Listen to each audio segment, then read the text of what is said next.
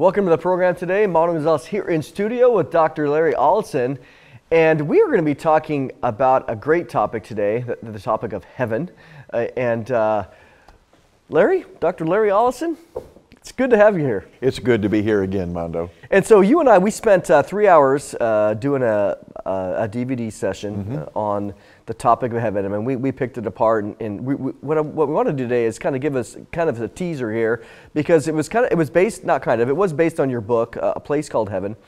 And you know, as we think about the topic of heaven, there's no doubt, there's probably, as it relates, I imagine most people would want to have some sort of heavenly existence. But let's get right into it in the sense of, until the rapture, everybody in this earth has an appointment with death. What happens, give us the rundown, what happens to somebody who dies? And then, you know, it depends. So why don't you give us the background? Well, let's look at it from this angle. What happens to a Christian who passes? Well, the Bible tells us that to be absent from the body is to be present with the Lord. But you can't really understand that unless you understand that we are created as a three-part being. In the same way that the Father, Jesus, and the Holy Spirit, the Father, the Son, and the Holy Spirit are a three-part being. These three are one, as it tells us in Ephesians. We are spirit, soul, and body. 1 Thessalonians chapter 5, verse 23 tells us that. So when your body quits working, your spirit cannot stay in your body. It's kind of like an astronaut being in space. When their spacesuit quits working, they can't be there, all right? When we're on earth, when our earth suit quits working, then our spirit has to go somewhere. And Paul put it this way, he said, we're absent from the body and we're present with the Lord. Well, where are we with the Lord? We're in paradise. So the body goes back to the ground and decays and waits for the rapture. See, in the rapture, when it says the dead in Christ will rise first, that's referring to the dead bodies. So the body is in the ground and our spirit is with the Lord in paradise. Now, we don't have our resurrected glorified bodies yet. We get those at the rapture. So what kind of a body do we have as a spirit body? Well, we know that in the story of the rich man and Lazarus, that neither one of them had glorified bodies. They had spirit bodies. One went to the bosom of Abraham, which is commonly called paradise, that was in the heart of the earth, and the other went to Hades. And without their physical bodies and in their spirit bodies, there were certain things that we are told that happened. They had sight, they had hearing, they had memory. The man that was in Hades had regret. There was evidently a substance of water that the rich man who was in Hades wanted. He desired it. Lazarus, on the other hand, he was in the bosom of Abraham and he was comforted.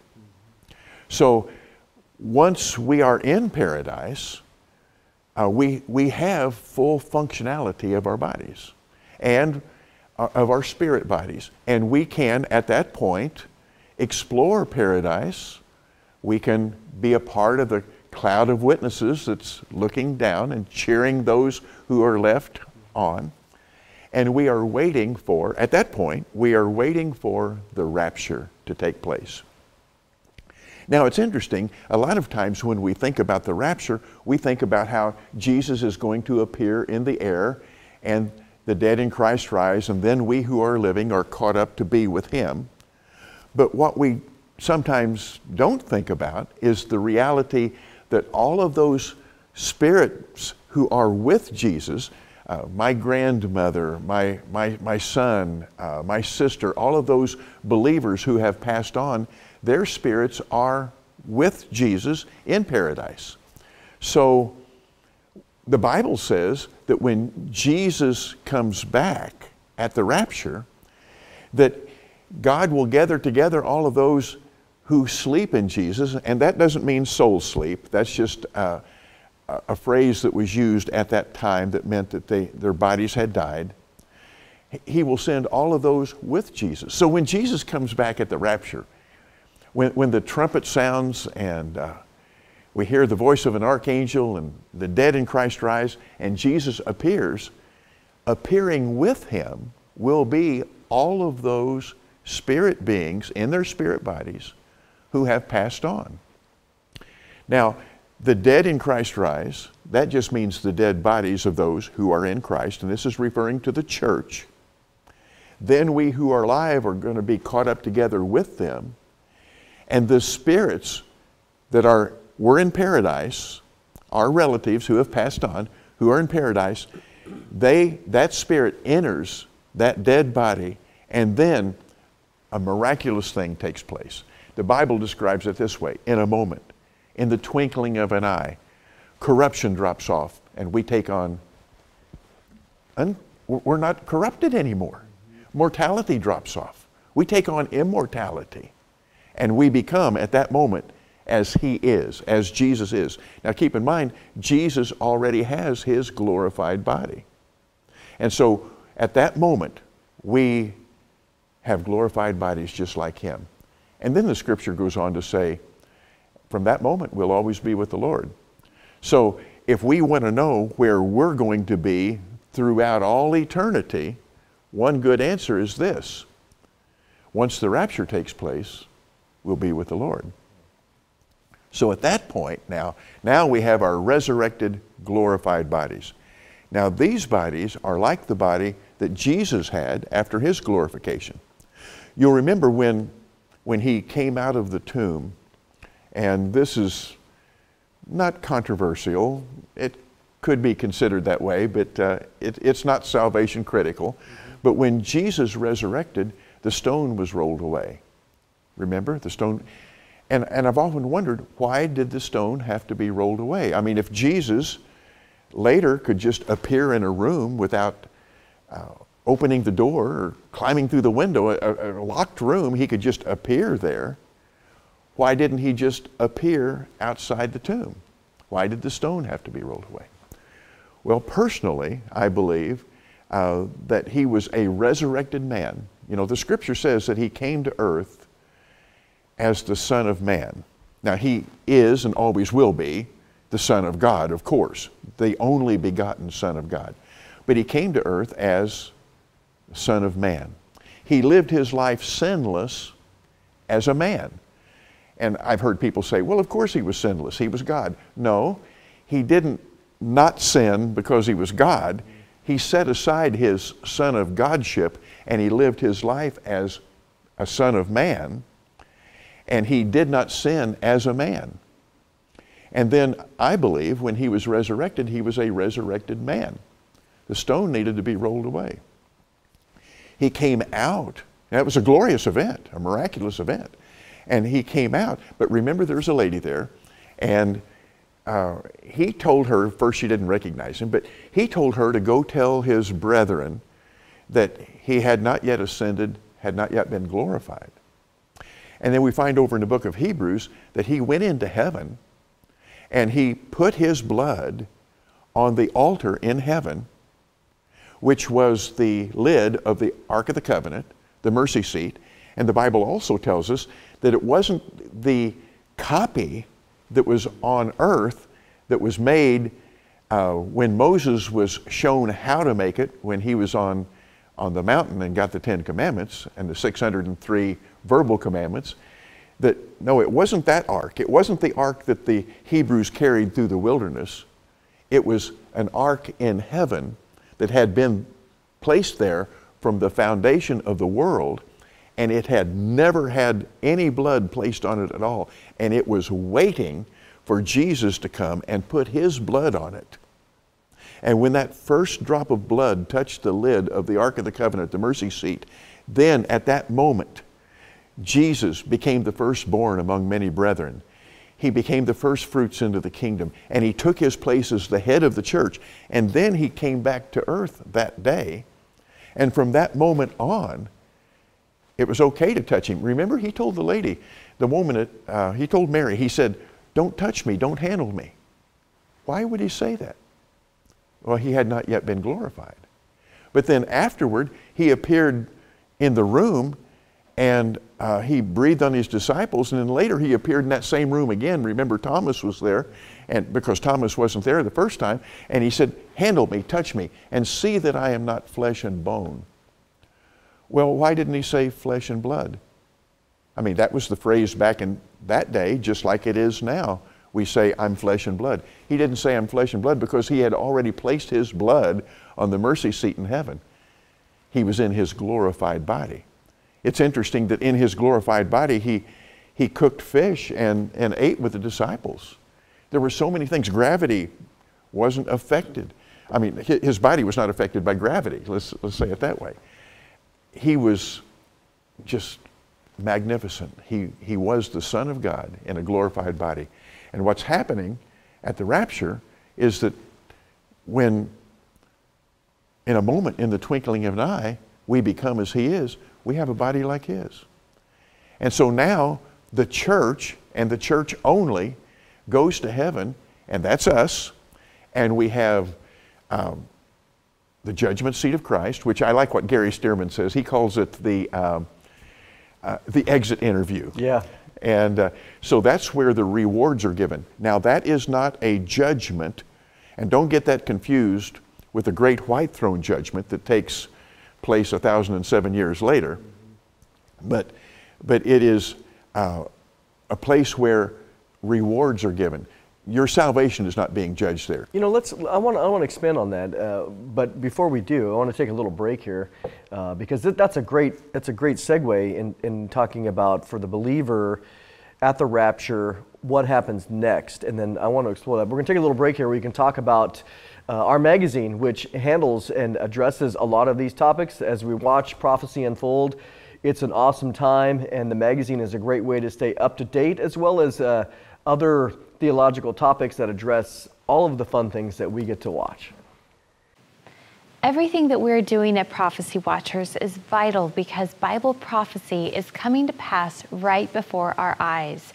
And it has never been more important for believers to understand what the Bible says about the days that we are living in. In case you haven't noticed, the whole world is spinning out of control.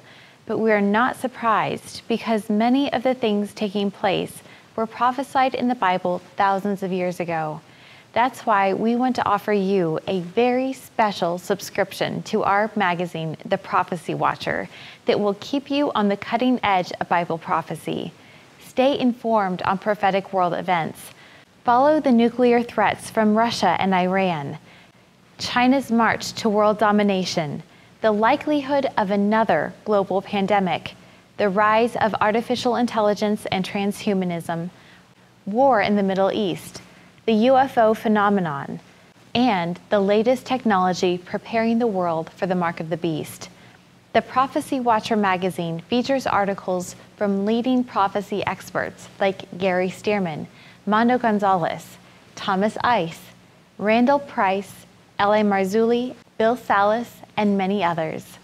With your gift of $50 or more to support the worldwide outreach of Prophecy Watchers, you will receive 12 issues of the magazine in either print or digital format. You will also receive 10 bonus DVDs that feature in-depth teaching on the ancient book of Enoch, heaven and the New Jerusalem, the biblical case for the rapture, a look at how God put the gospel in the stars, what really happened at the Tower of Babel, and Ezekiel's prophecy on the Battle of Gog and Magog. This special offer is available anywhere in the United States with free shipping included. Don't wait. Pick up the phone right now and call the toll-free number on your screen or visit us at prophecywatchers.tv. Stand with us today and help us take the message of Christ's soon return to the whole world. So before the break, we were just getting into talking about what's known as the Bema Seat judgment, or the judgment seat of Christ. You see this appear in Romans 14:10 as well as 2 Corinthians 5:10. And in 2 Corinthians 5:8, we've been referencing this passage. To be absent from the body is to be present with the Lord. So when the believer at the rapture, when the rapture happens, You described it in great detail that we get our new bodies, we meet the Lord in the clouds, and then we're with Him forever, and then we go to this place called heaven, and then the exit interview. Should we be, let's talk about the exit interview. Should we be scared? Should we be nervous? Oh no, this judgment seat, am I going to lose my salvation there? What is this exit interview? What is the bema seat, which is kind of more of a classic term, the judgment seat of Christ? What's going to happen there? Well, when the rapture takes place, if the dead in Christ rise, and that's you, or if you're one of the living that's caught up, no, you've made it to heaven. I mean, I can know that I've made it. You're okay. You've made it. And it's the judgment seat of Christ. Paul put it this way. He said, we will all stand before the judgment seat of Christ to give an account for what we have done, whether it be good or bad. It's not judging our salvation, but there are literally dozens of scriptures, and in fact, in the book we have many, many scriptures that talk about the rewards that Christians are going to get for doing various things. And this is where the rewards are given out. And it's almost like an award ceremony. I like to think of it, it is the adorning of the bride. It's where the bride, the church, the bride of Christ, is prepared for the wedding feast that is the marriage supper of the Lamb that's getting ready to happen. And then, after this judgment seat of Christ, then we do have the marriage supper of the Lamb. This takes place in heaven. And while this is taking place on the earth, the Great Tribulation is taking place. I think it's important for Christians to understand that we are not appointed, the church is not appointed to the wrath that is to come. And the wrath that is to come is this horrible 7-year time on earth called, and Jesus coined the phrase himself, the tribulation period. He called it the Great Tribulation. So we avoid all of that. Now, I've had people come to me and say, so you're just teaching an escape theology. Right, guilty. We escape the wrath to come. And so for this 7 years, we have the judgment seat of Christ, we have the marriage supper of the Lamb, and we're being prepared and trained on how to rule for 1,000 years. See, when this 7-year period is over, Jesus comes back to earth, and He comes back to earth with His angels and with His army in white robes, and that's us. Mm-hmm. And so when He comes back, the Antichrist, false prophet, you know, they're gone. Satan is contained. An angel comes down and he's put into the bottomless pit for 1,000 years. And then Jesus sets up His millennial kingdom. The Bible says that we, the church, we have, keep in mind, we have supernatural bodies now. We have bodies like the body that Jesus had after His resurrection for 40 days when He taught His disciples and friends. So with this superhuman type body, we will rule and reign over the earth with Him for 1,000 years. And I believe that while we're in heaven for the 7 years during the tribulation, that there has to be a certain amount of training going on how we are going to rule with Him. Of course, He is the supreme ruler, and we are the under-rulers over the earth. Now, that brings up the question, of course, who are we going to be ruling over? And a lot of people just don't realize that once the tribulation period is over, that there's going to be a separation of the goats and the sheep, is what Jesus called it, where those who have gone through the tribulation and maybe after the rapture they realized, wait, I missed it. Jesus was the Messiah. My brother-in-law who'd been trying to get me saved for 10 years, he was right. Now he's gone. Well, now I'm going to believe that Jesus is the Messiah. Well, that's good, but Jesus describes the condition of that person when He said, and those who endure to the end will be saved. Now that person, if they go through the tribulation, they don't take the mark of the beast, they don't worship the false prophet and all of that, and they endure to the end, then what happens is Jesus will say, you can enter into my kingdom. Now those who took the mark of the beast, those who followed the Antichrist, those who came against Jerusalem during that time, they'll be cast into outer darkness where the false prophet and the beast will be. So the earth will be populated by people who made it through the tribulation, who believed in Jesus, but when the scripture says those who endure to the end will be saved, it doesn't mean that they will be born again.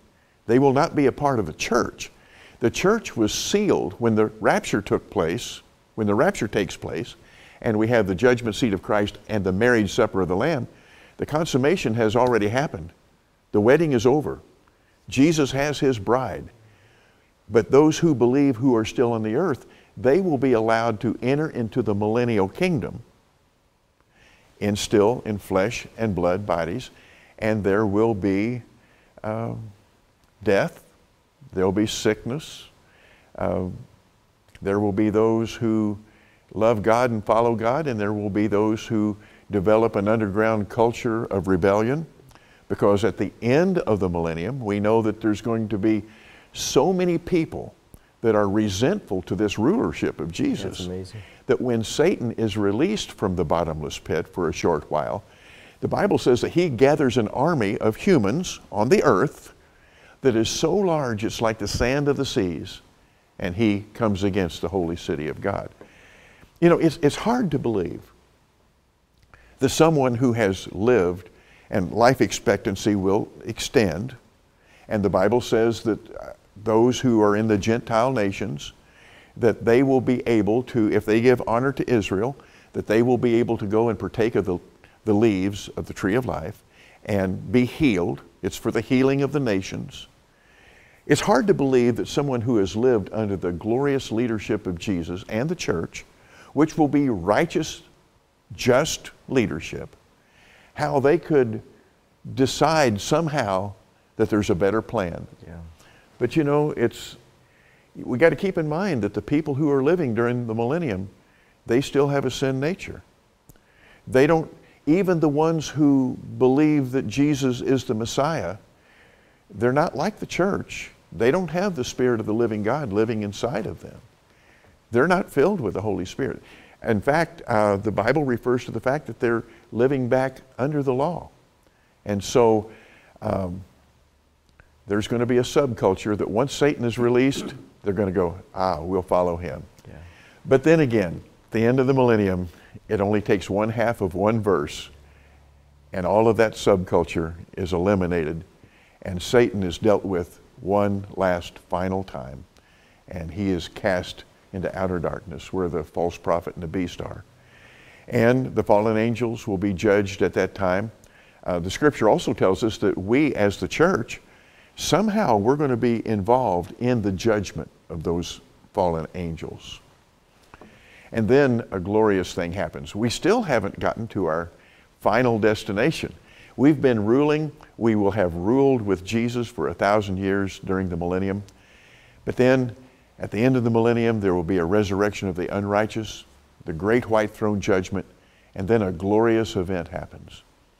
The scripture says. Let's do a cliffhanger on that. Okay. Because we are, this is great, you know, just unpacking some of the stuff that we all look and long and want to know about, again, this future heavenly destiny that if you're a believer in Jesus Christ or follower of God, that you're going to be a part of. And so we're going to take a little break here where you can see how to learn and spend 3 hours with us discussing these various topics.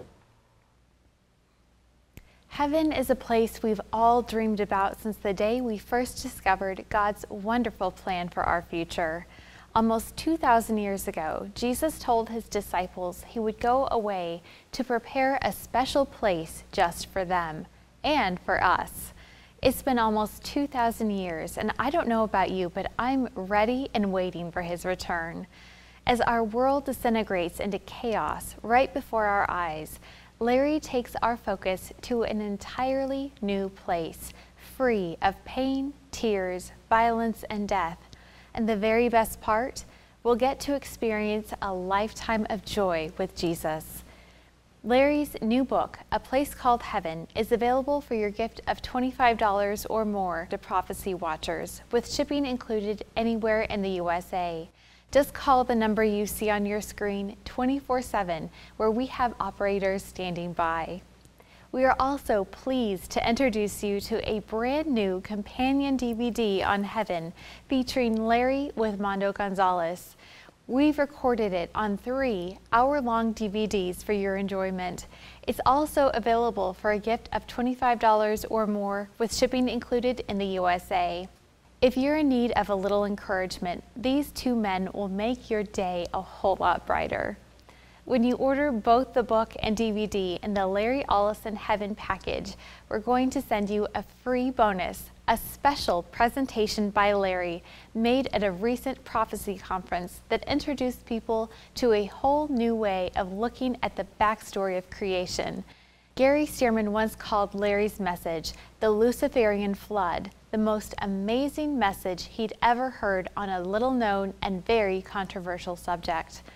Was Lucifer on planet Earth long before Adam and Eve? There are several clues in the Bible that seem to indicate that indeed he was.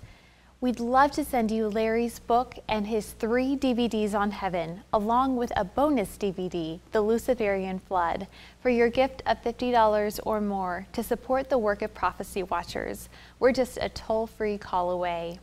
When you give to support Prophecy Watchers, you not only receive these valuable resources, you're helping us further our ministry's mission. Your support enables this ministry to continue to take this message of hope to millions of people who have no idea how to get to heaven. We look forward to hearing from you soon. Call us at the toll-free number on the screen, or visit our online bookstore at prophecywatchers.tv. Remember, everything that we are doing at Prophecy Watchers is made possible with your support. So be encouraged. Jesus is coming soon, just as he promised.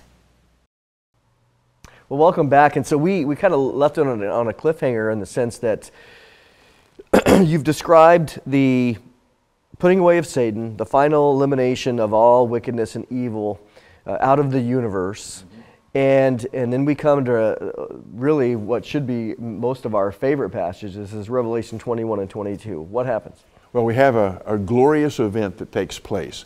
After the great white throne judgment and death has been eliminated, Satan has been eliminated, the fallen angels have been eliminated, and all that is left here is just the host of heaven, the church, the bride of Christ, all of the people who are living on the earth who did not turn away from Jesus and followed him as Lord.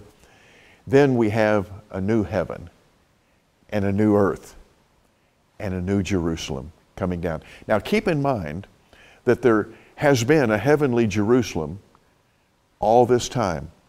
All this time there's been a heavenly Jerusalem that the church has been working out of. And how do we know that this heavenly Jerusalem is not the new Jerusalem? Well, the heavenly Jerusalem spoken of during tribulation and millennium, it has a temple in it. But the Bible tells us that there's a new Jerusalem coming down. And this new Jerusalem doesn't have a temple, because the Father and the Son, their glory illuminates the entire area. It's just amazing, the description of this new Jerusalem. And it's coming down out of heaven. It's 1,500 miles, well, so many stadia. We could get into that, 20,000 Which furlongs. we do in the 1,388 miles, but it's approximately 1,500 miles square. Do you realize that is about the size of from the Mississippi River to the West Coast and from Canada to Mexico? And this thing is 1,500 miles high. And I wonder sometimes, why would God give us the dimensions of the height? It's because we're not going to be affected by gravity. You know, I had somebody figure it out one day, and if you put a building in the New Jerusalem and it went all the way from the bottom to the top of the New Jerusalem, you'd have 750,000 buttons on the elevator. But it's going to be glorious, and that's going to be our home base. That's the place where Jesus has gone and prepared a place for us.